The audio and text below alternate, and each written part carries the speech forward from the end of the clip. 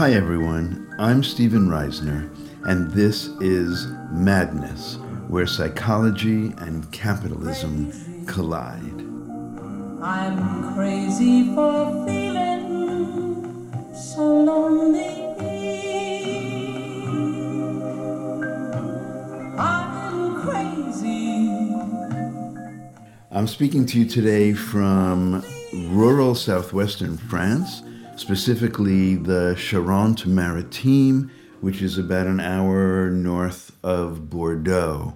I spend about 6 months out of the year here in rural France, and today I will be drawing from some of what I've learned about the culture of this area to help me understand the topic which I want to address, which is across the channel and what is going on in Great Britain. Do your job, for which you're handsomely paid. I have to say, Mr. Speaker, I've never heard such humbug in all my life.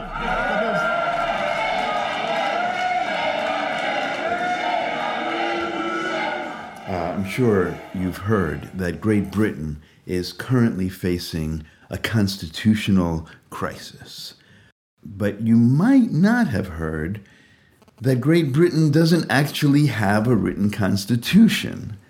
For Americans, the idea that there is a constitutional crisis, even though there is no written constitution, it sounds like madness.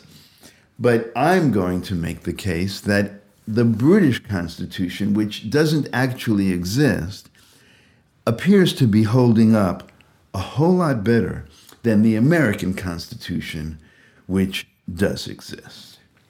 I think that if we're going to understand what's going on in Britain and, by contrast, what is happening to the American Constitution currently, we would do well to go back a couple of thousand years to the origins of philosophical debate and take a look at what Socrates had to say about written tradition and unwritten tradition. Now, Socrates is known for refusing to write down his ideas and thoughts. And we basically know what Socrates believed because of the writings of his disciple Plato, who wrote the dialogues of Socrates and apparently was fairly true to Socrates' words and ideas. Socrates refused to write his thoughts down, first of all, because he was afraid that they would be used against him. But more profoundly, he had questions about what happens when you commit ideas to writing. And we find Socrates' argument in Plato's Phaedrus, which is a series of dialogues between Socrates and his friend Phaedrus on many topics, mostly about madness.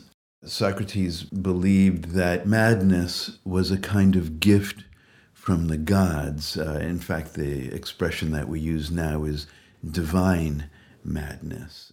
I will have a lot more to say about the gift of madness in future episodes. But for today, I want to stick with what Socrates had to say about writing and about writing things down. Socrates basically made the case that people think that if you write things down, it will improve memory. But for Socrates, actually, writing things down permitted forgetfulness. It was a deferring of responsibility to the written word.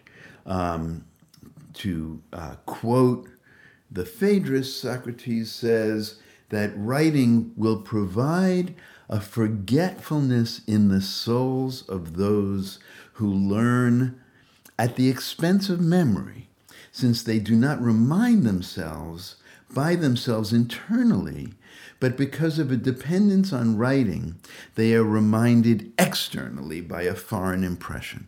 So what Socrates is basically saying is that once something is written down, it becomes its own authority, and one doesn't appeal anymore to reason or values or understanding or what he would call the soul, the sort of the divine internal sense of good and right, but rather that people begin to look for the written word, which is in fact an image of the soul, of true memory and true learning.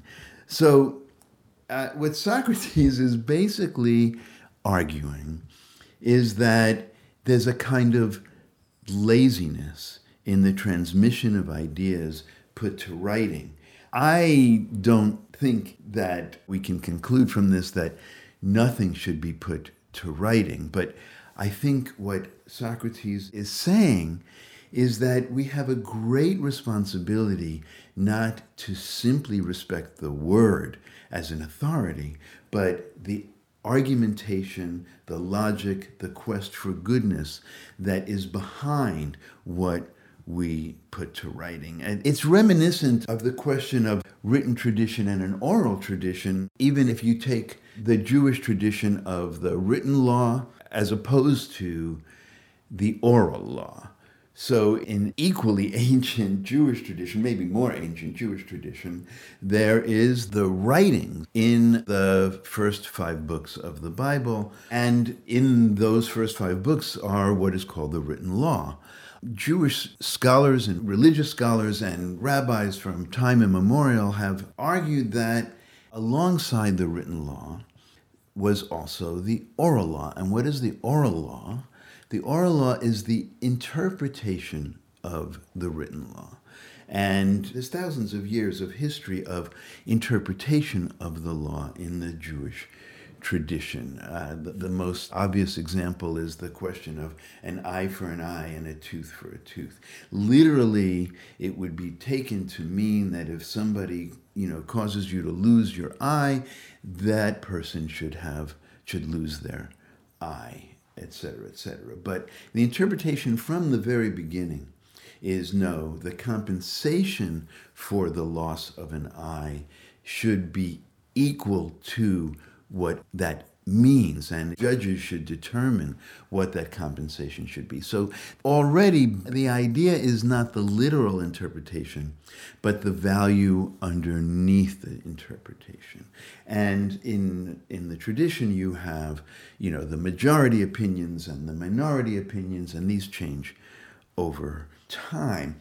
And of course, the whole oral tradition goes way beyond Judeo-Christian history and includes oral traditions in Hinduism and Buddhism and Native Americans. I mean, I think every culture teaches their value system through storytelling, through the myths and tales that exemplify a certain way of living and a certain value system that underlies the code of living, so that people in general know the rules. They know that there are laws, but there is also a responsibility to know what the laws are about, why the laws exist, what the value system is behind the laws.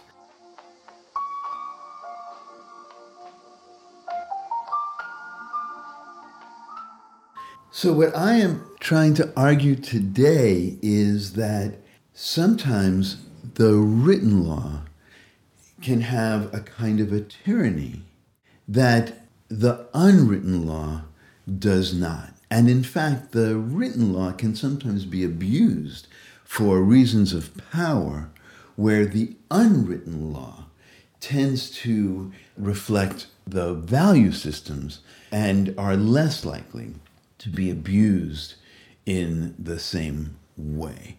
And I'm going to bring it right down for the moment to my daily experience here in rural France. one of the things that an American notices immediately in rural France are the roads. It's very rare to find a traffic light in rural France. In fact, the only traffic lights that I have found in the small towns and villages in this area are when streets are so narrow that only one car can go through. And so there they have a traffic light allowing cars to go one direction and cars to come in the other direction without hitting each other, because it has to be a one-way road. If the road is slightly larger than one way, something else happens, which is that the drivers make eye contact. And one driver will pull over and let the other driver pass. And there are traditional rules for that about whether you're on the right or the left, but the most important thing is eye contact and respect, and you wave when the person passes, the French equivalent of an American thumbs up. And this has been ritualized in the roundabout, what we in America call the traffic circle. Throughout rural France, what you have instead of traffic lights, instead of stop signs, four-way stop signs, two-way stop signs, whatever, what you have most frequently are roundabouts, traffic circles, where there are rules. You have to, the person who has entered the traffic circle first has the right of way, but in order to see whether the person who's coming into the traffic circle is coming past you or exiting before you, you really need to be sensitive to the nuances of the other driver. I mean, it's nice when they signal, that would be best, but in small traffic circles, people tend not to signal, but you make eye contact, you tell by the speed and direction of the car, and there's a kind of cultural knowledge and respect for one another that you develop when you reach a traffic circle. And it turns out that traffic circles are so much safer than stoplights and stop signs. They've done research in America, and they have found that roundabouts have a third fewer accidents altogether. They have 3/4 fewer accidents with injuries and 90% fewer fatalities than stoplights or stop signs. So in Great Britain, roundabouts are very popular. And I think that there's something about the British sense of themselves as holding up certain kinds of etiquette, tradition, and values that make traffic circles or roundabouts popular in Britain. There's a British Roundabout Appreciation Society, and the president of the UK Appreciation Society, Kevin Beresford, has put it this way, and I love this quote. He says, "Traffic lights are so fascist and dictatorial, telling you when to stop and when to go. Roundabouts, on the other hand, are quintessentially English and democratic in their etiquette."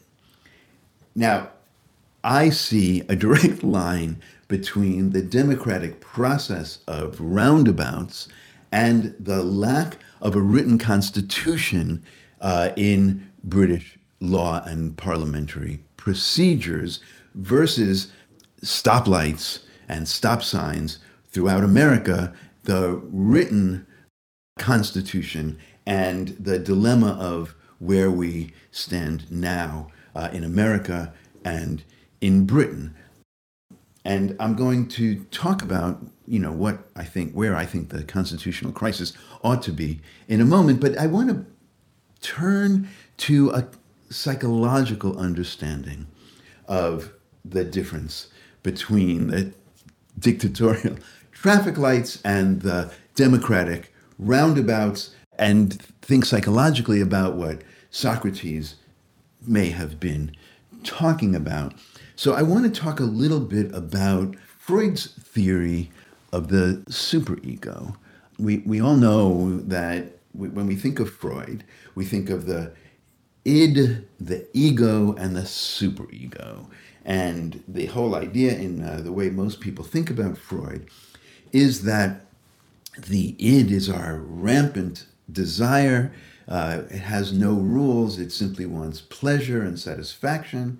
The superego are the prohibitions, the moralistic prohibitions. Thou shalt not run a red light, as it says in the Bible. Really, the commandments are very superego in their tone. Thou shalt not kill. Thou shalt not steal. Even the thou shalts are superego-like. Thou shalt, obey God and not take the Lord's name in vain and all of those things. They're a set of rules determined by an authority figure. And then there's the ego, which, according to most people's view of Freudian psychology, has to mediate between the demands of the id and the restrictions of the superego. And it is true that you can read Freud's theory and find that there. I remember when I underwent my personal analysis with the analyst Martin Bergman, one of my great mentors.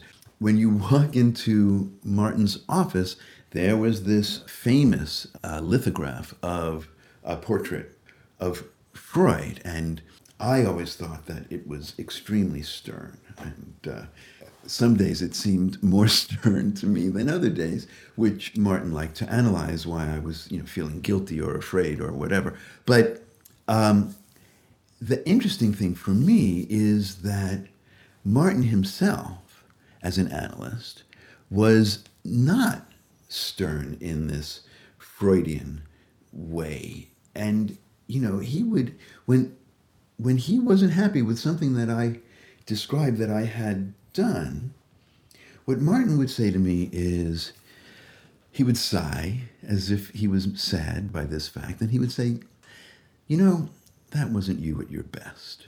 And this introduced a way of thinking about, my wishes, my desires, my life in society that wasn't about the authoritative rules. This introduced this idea of what is me at my best? Meaning, what are the values that I aspire to? And in going back and reading Freud and reading psychoanalytic theory, I would say that what Martin was trying to teach me was that, okay, yes, there are these rules of right and wrong, thou shalt not. But at the same time, and perhaps more important, there is what Freud actually called the ego ideal, the ideal self that one aspires, the best self. And so this ego ideal represents a value system that we are trying to aspire to. It's not about punishment. It's kind of much more about disappointment. It's about, living by a code that we can align with. And that, I think, is true of society as well. And so when the members of parliament are showing a lack of confidence in their prime minister, what they are basically saying is not that that prime minister violated the words of the Constitution, but the spirit of the Constitution. That prime minister is violating the values that have been codified over centuries in the laws and traditions, but that don't have to be written down because we constantly have to be reminded of what the values underlying our Constitution are. Socrates put it this way. He said, "The living word of knowledge has a soul. The written word is no more than an image of the soul of the living word, the spoken word, the taught word, the interrogated word of knowledge."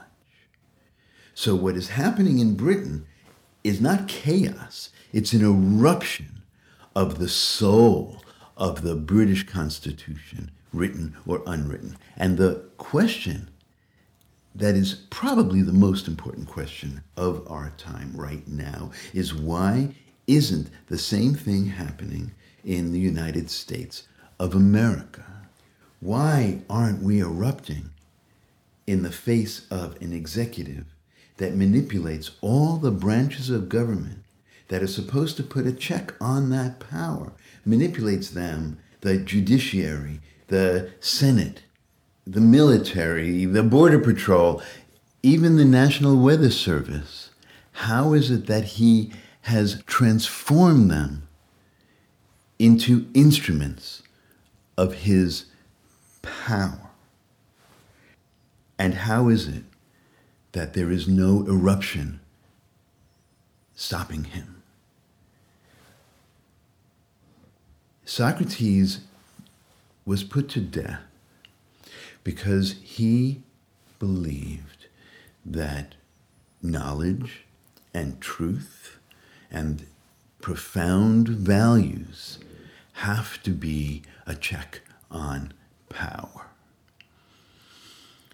He believed that sometimes madness, a mad eruption of the truth, is necessary in times of crisis to confront power that manipulates language and manipulates words and manipulates our Constitution for its own ends.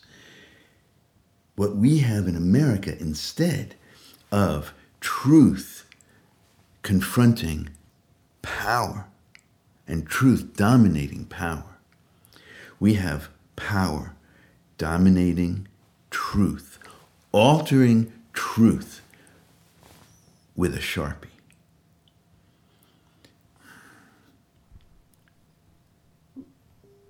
What our country needs now is more of what happened in Britain's Parliament. We need a chaotic eruption of the truth confronting the manipulation of our Constitution by this president and his government. This is Stephen Reisner. This has been Madness, where psychology and capitalism collide. In this whole wide world, that's a union that'll tear the fascists down, down, down. That's a union that'll tear the fascists down. That's a union that'll tear